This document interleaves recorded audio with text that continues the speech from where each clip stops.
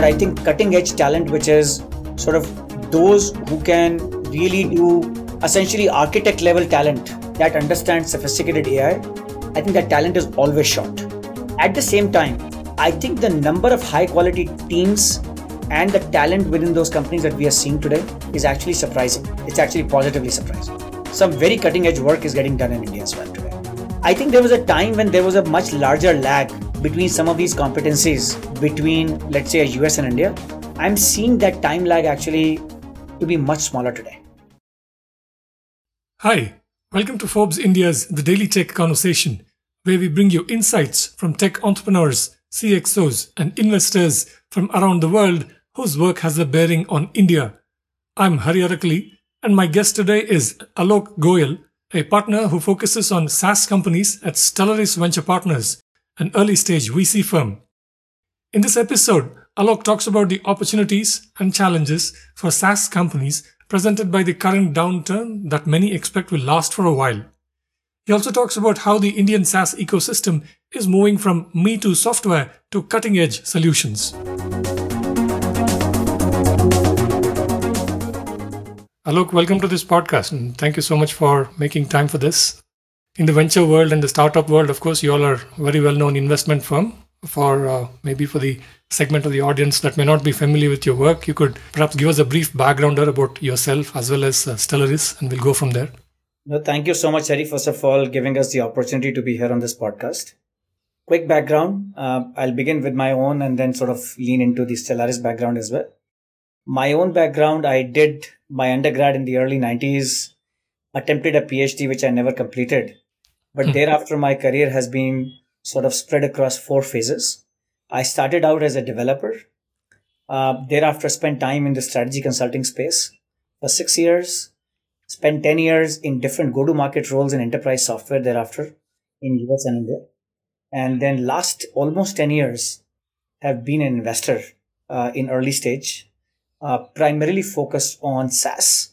I did some enterprise services also in my early days in investing, but basically software and services is what I've been focused on.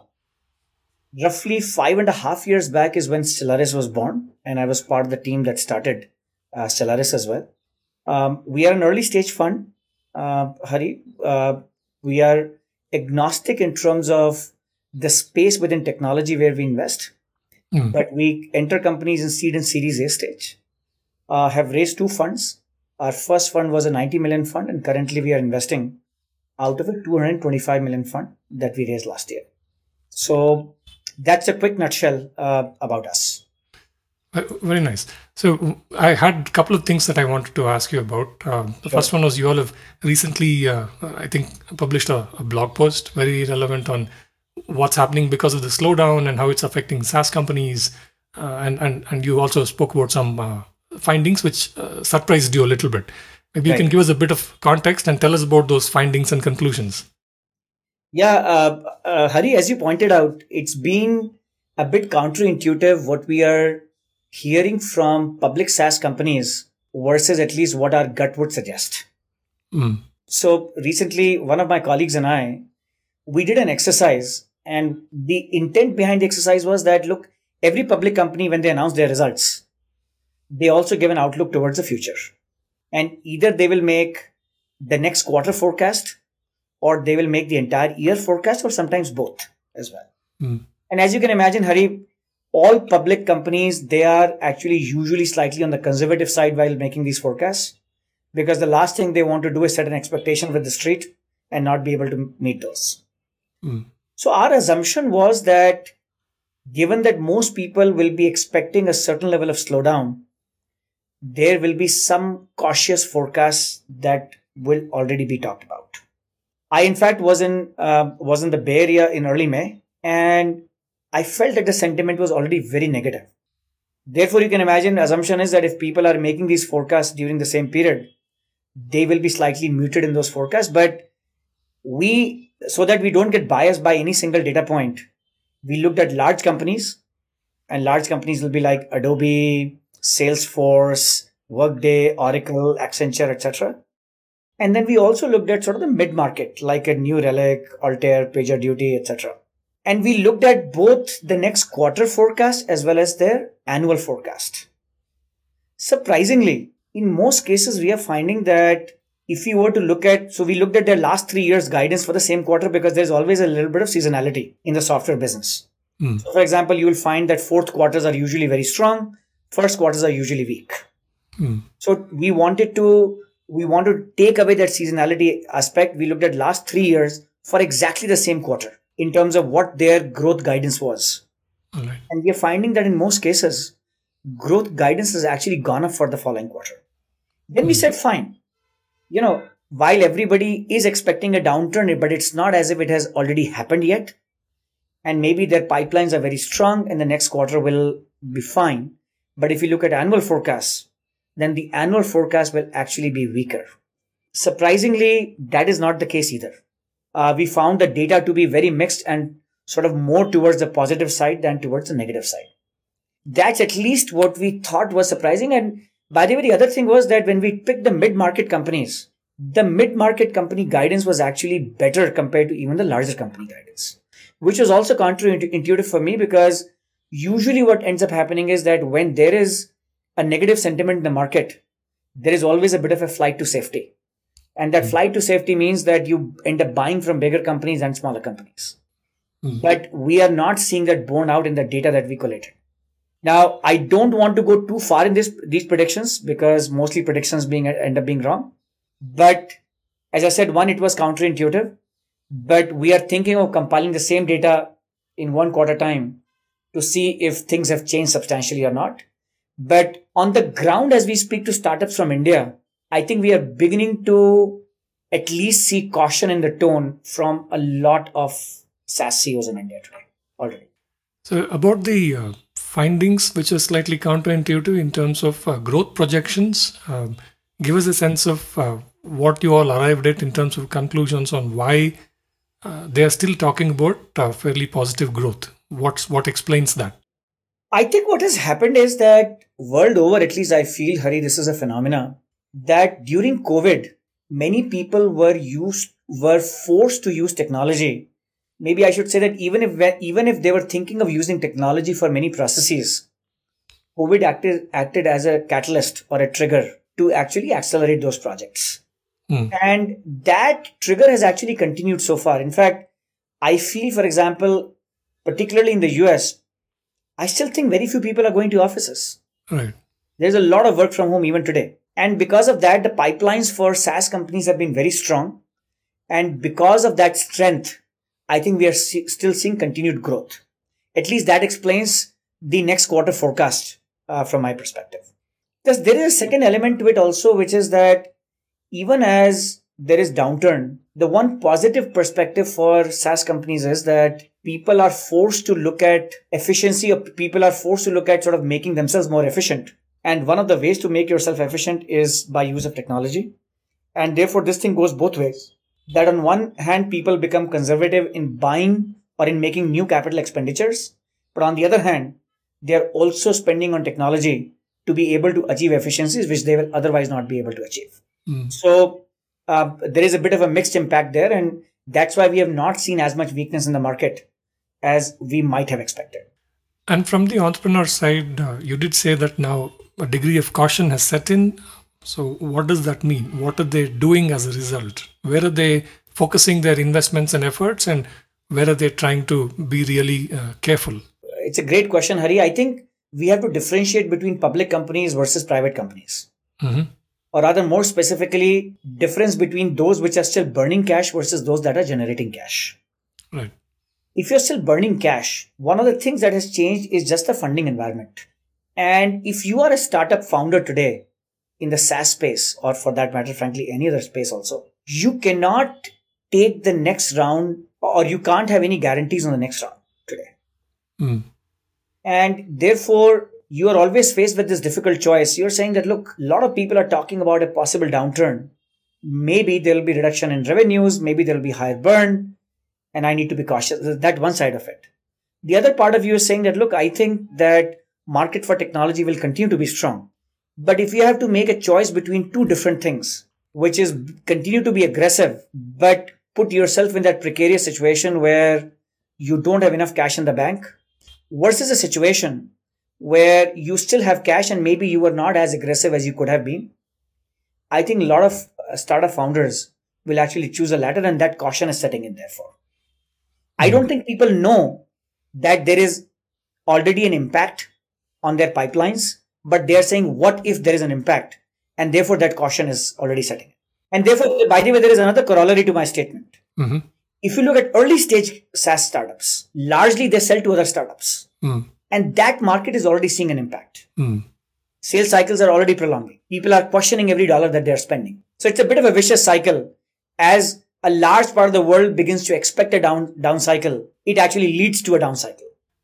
So I was just, recently, the IT services earnings have begun to come in, as you know, TCS, HCL, Mindtree, some of the well-known companies that have reported, and sort of by and large, the commentary seems to be that this move to the cloud is still a sort of a very big move, and because of that, there are a lot of opportunities, even though these companies have maybe taken a little bit of hit on their margins in order to keep growing and win contracts and so on. Anyway, sorry for the longish preamble. I was just thinking from your perspective as an investor, because of this big secular shift to the cloud, what kind of trends and opportunities do you see in the world of SaaS? And maybe you could dive down into some specific areas, whether it's vertical SaaS or even much more specialized SaaS based on AI. What kind of opportunities are you seeing as an investor, as a VC investor? Yeah, fair point, Ravi, Hari, because I think let's actually divide the world of large enterprise versus the rest. And I think for all the digitization that the world has seen, actually, I would argue that a large part of the world is still actually pretty backward. There is just a ton of things that still need to be done. The very basics, I think, still need to be done. I mean, I'll just give you a very random example. I will not name a bank that I work with, but it's a global bank. And with that bank, they needed to change a small thing in my account, which is they needed to allow me to be able to use my credit card outside the country. Not that big a change. I've been a customer with them for 15 years. The process took more than a week. Right? Now, by the way, I have nothing against the bank. I actually see that as an opportunity, Hari, in my opinion, which basically tells me that even such large global banks and financial services usually are one of the biggest spenders on digitization. But it tells me that even many of the basics, there is actually still plenty of opportunity. Right? But if I come to a different end of the spectrum, which is the bleeding edge world, which is where startups get born, they are actually capturing or rather creating new trends. A few areas which are actually which we are excited about. One thing which you just referred to, Hari, is at least I feel if you look at the big waves of software, and you can count it on your fingers of one hand, which is there was mainframe, there was minis, there was the client server wave, there was a 3-tier or what we call the .com or the web wave, and then there was the cloud wave. By and large, there have been 5 major waves of enterprise software. And each of these waves has actually reinvented the entire landscape. There are some incumbents which have succeeded in transitioning to the next. Like I used to work for SAP. Their growth really came in the client server way, but they were able to successfully navigate to the next one, which was from client server to the 3-tier way. And now also to the cloud way. But more often than not, a lot of new companies get created. Salesforce is a great example. In fact, I used to work for Siebel, which was the king of CRM. And Salesforce was a tiny company at that point in time. But look at what the cloud wave did to that market. Our belief is that the next big wave in the software market is actually the advent of AI. Our hypothesis, or our thesis rather, is that a lot of existing spaces will get reimagined, rethought, reinvented with the use of AI. Now, depending on the process you are talking of, in some cases, AI might be a very incremental thing to those processes. But in most other cases, I think it will be a step change to those processes. Just take customer support. I have sold a lot of customer support software, by the way, in my sales days. But a lot of customer support is shifting to chat. A lot of those chats are actually getting completely automated. For example, we are working with a chatbot company in our portfolio as well. Today, even for fairly complex support, they can achieve 70-80% automation. And those kinds of processes, at least we feel, are going to be fundamentally rethought across a large number of processes. And the way one thinks about building or writing AI software is actually quite different than regular software, even though both are software. When you write an AI software, there is something that we call modeling. You're building AI models. You are still writing regular code, and you're also collecting a lot of data, cleaning that data, putting that data in a way that can be utilized by those models. So there is also a data stream to those. Right. And therefore, there are 3 parallel tracks that you have to follow in building AI software. And therefore, we believe it's going to be a new class of software that's actually going to be created. A lot of those are already being created as we speak. And there are some offshoots to that as well, Hari, which is that as one thinks about building AI applications, one will need MLOps, which is basically the tool sets that developers need to build these kinds of software. That stack is going to be rethought. Similarly, AI applications ultimately need data. Some of that data is going to come from within your enterprise. A lot of that is going to come from outside the enterprise. So we are also going to see a lot of data as a service providers as well. We had one in our portfolio called Slintel that was acquired by Sixth Sense last year. But those are classic data as a service companies. So we also believe, by the way, that the whole notion of BPO as we see today, and India has benefited significantly over the last 25 years from BPO. But if you think about it, BPO is a highly repetitive work. And anything that is highly repetitive, which humans are doing, at least we believe that most of that will get eaten by software eventually. And so we will see transition of what we think of BPO today as well. But those are opportunities that are coming because of AI. I think that's one big bucket that we are looking at. I think the second very exciting thing from India is also the growth of what I call infrastructure software, infra and developer software, which is that software which is not being used by classical business users like you and I, but which is being used by engineering teams, developers, IT people, etc. I would say for the first decade of India SaaS, while there were some companies that got created in that space also, I mean, Postman, Browser Stack, etc. being classical examples. But over the last 18 months, we have seen a significant shift, Hari, in the number of infra and dev companies coming out of India. And that I see is a very exciting trend as well. So I think I think that's sort of another sort of big wave. You're right. I think vertical SaaS is another major theme that we are seeing. As software is penetrating higher and higher, and we are seeing software getting penetrated even to the solopreneur kind of layers. We are finding that there are lots of micro verticals which are becoming large enough for them to be viable spaces for software companies to get created. And lots of these vertical SaaS companies are coming around the horizon as well. But those are the kinds of opportunities that we are very excited about. Briefly, can you talk about, this is a little bit of stepping back and looking at all of this. What is it about AI as applied to SaaS that makes some of these companies really interesting? I mean, what is so different about how AI changes things versus, traditionally how software has been done? See, classically, Hari, the difference is classically enterprise software as we know it was a way of automating what you already do, right? Think of ERP. What does it do? Whatever book entries that we were doing, it automates a lot of those things. Same thing for CRM, right? And a lot of other categories in software. It's a way of automating what humans do.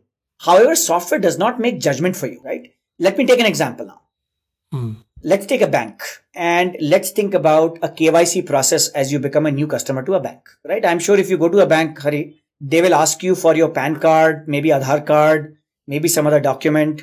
Earlier, there was a time when all of these used to be completely paper-based. Then came the automation way, which is that they will scan these. As opposed to this being sent by post, ultimately these get scanned. Document management systems will send it to somebody in the back office. That human being in the back office will actually look at all these documents. They will verify. They will see whether your photographs match across each of these, whether your name is the same spelling across each of these documents, blah, blah, blah. And technology was supporting or automating part of what humans were doing. That allows them to do it more efficiently. But you could argue that if a human being is looking at scans of 3 different identity cards and matching your photograph across these, looking for the fact that your name is matching across each one of these, why can a software not do the same thing? It can. In fact, not only can it do it, it can actually do it better than a human can today. And software is actually beginning to apply judgment as a human will. They are basically becoming smarter, or they are becoming intelligent. In the past, software was not intelligent, but now we are talking of intelligent software. And that's where the difference comes. And intelligence requires a lot of data and training. That's the difference. Right. How does a human learn? You do the same task 100 times, 1,000 times, you just become better at it. And again, I'm taking a very crude analogy, but the beauty of software is that you don't have to take the same span of time to train. You can take a lot of historical data and train these algorithms, and you can make them very, very smart for a large variety of use cases today. How does the ecosystem look to you in India in terms of availability of experience, talent, in order to be able to apply the latest or sort of the most sophisticated AI and build SaaS business models? I would imagine on the funding side, probably there is money, but what are the other factors that need to kind of make the ecosystem a little bit more complete? How does it look to you in India? Hari, I'm actually positively surprised by the talent I'm seeing in India. And again, I'll answer your question in 2 different ways. That I think cutting edge talent, which is sort of those who can really do essentially architect level talent that understands sophisticated AI, I think that talent is always short. At the same time, I think the number of high quality teams and the talent within those companies that we are seeing today is actually surprising. It's actually positively surprising. Some very cutting edge work is getting done in India as well today. I think there was a time when there was a much larger lag between some of these competencies between, let's say, US and India. I'm seeing that time lag actually to be much smaller today. Okay. Maybe give us a couple of examples. Maybe some of these early movers that Stellaris may have already invested in, or founders that you've come across, who are bringing this kind of experience. So maybe I'll give you one example. And you might think that this is a very crowded space, but the reality is, as you peel the onion, you realize it is not. But look at one area of AI, which is one of the first ones that the world has attacked, which is chatbots. Right. When you are making a machine, when a machine has to have a chat with a human, ultimately, for machine to be smart, you want to narrow down the set of possibilities that can be answers so that you are right more often than not, which means that you bound the problem quite a bit, which is why you see a lot of chatbots being used in customer support, because conversations are very repetitive. Where is my order? Can I cancel my order? Right? Can I change my payment instrument? A lot of those very standard support kind of questions that get asked, and machine can answer that. What happens, however, if you take those same conversations on the sales side? Can a chatbot sell to you? Now, that's a far more difficult conversation to be had. Right? By the way, technology is still relatively primitive for all the number of chatbots that we have seen so far. We backed a team. There are 2 founders in a company called LimeChat. These are both IT Delhi graduates, fairly young grads of IT Delhi. And then one of them spent time at CMU in the US and the other one spent time at MIT thereafter. I think as sharp as human beings get.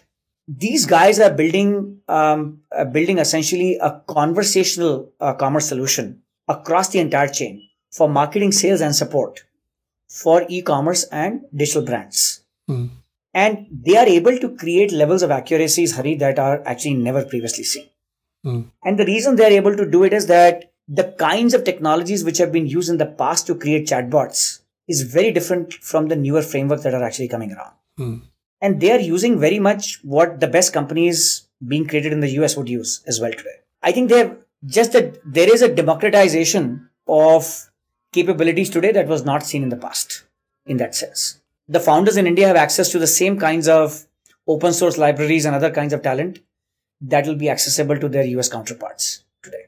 Your mention of CMU and MIT triggered the following question, in the sense that that is another factor or component of the ecosystem where we still have to develop quite a bit, right? I mean, I know that Stellaris and IFC did a fairly detailed report on the AI SaaS companies some time back.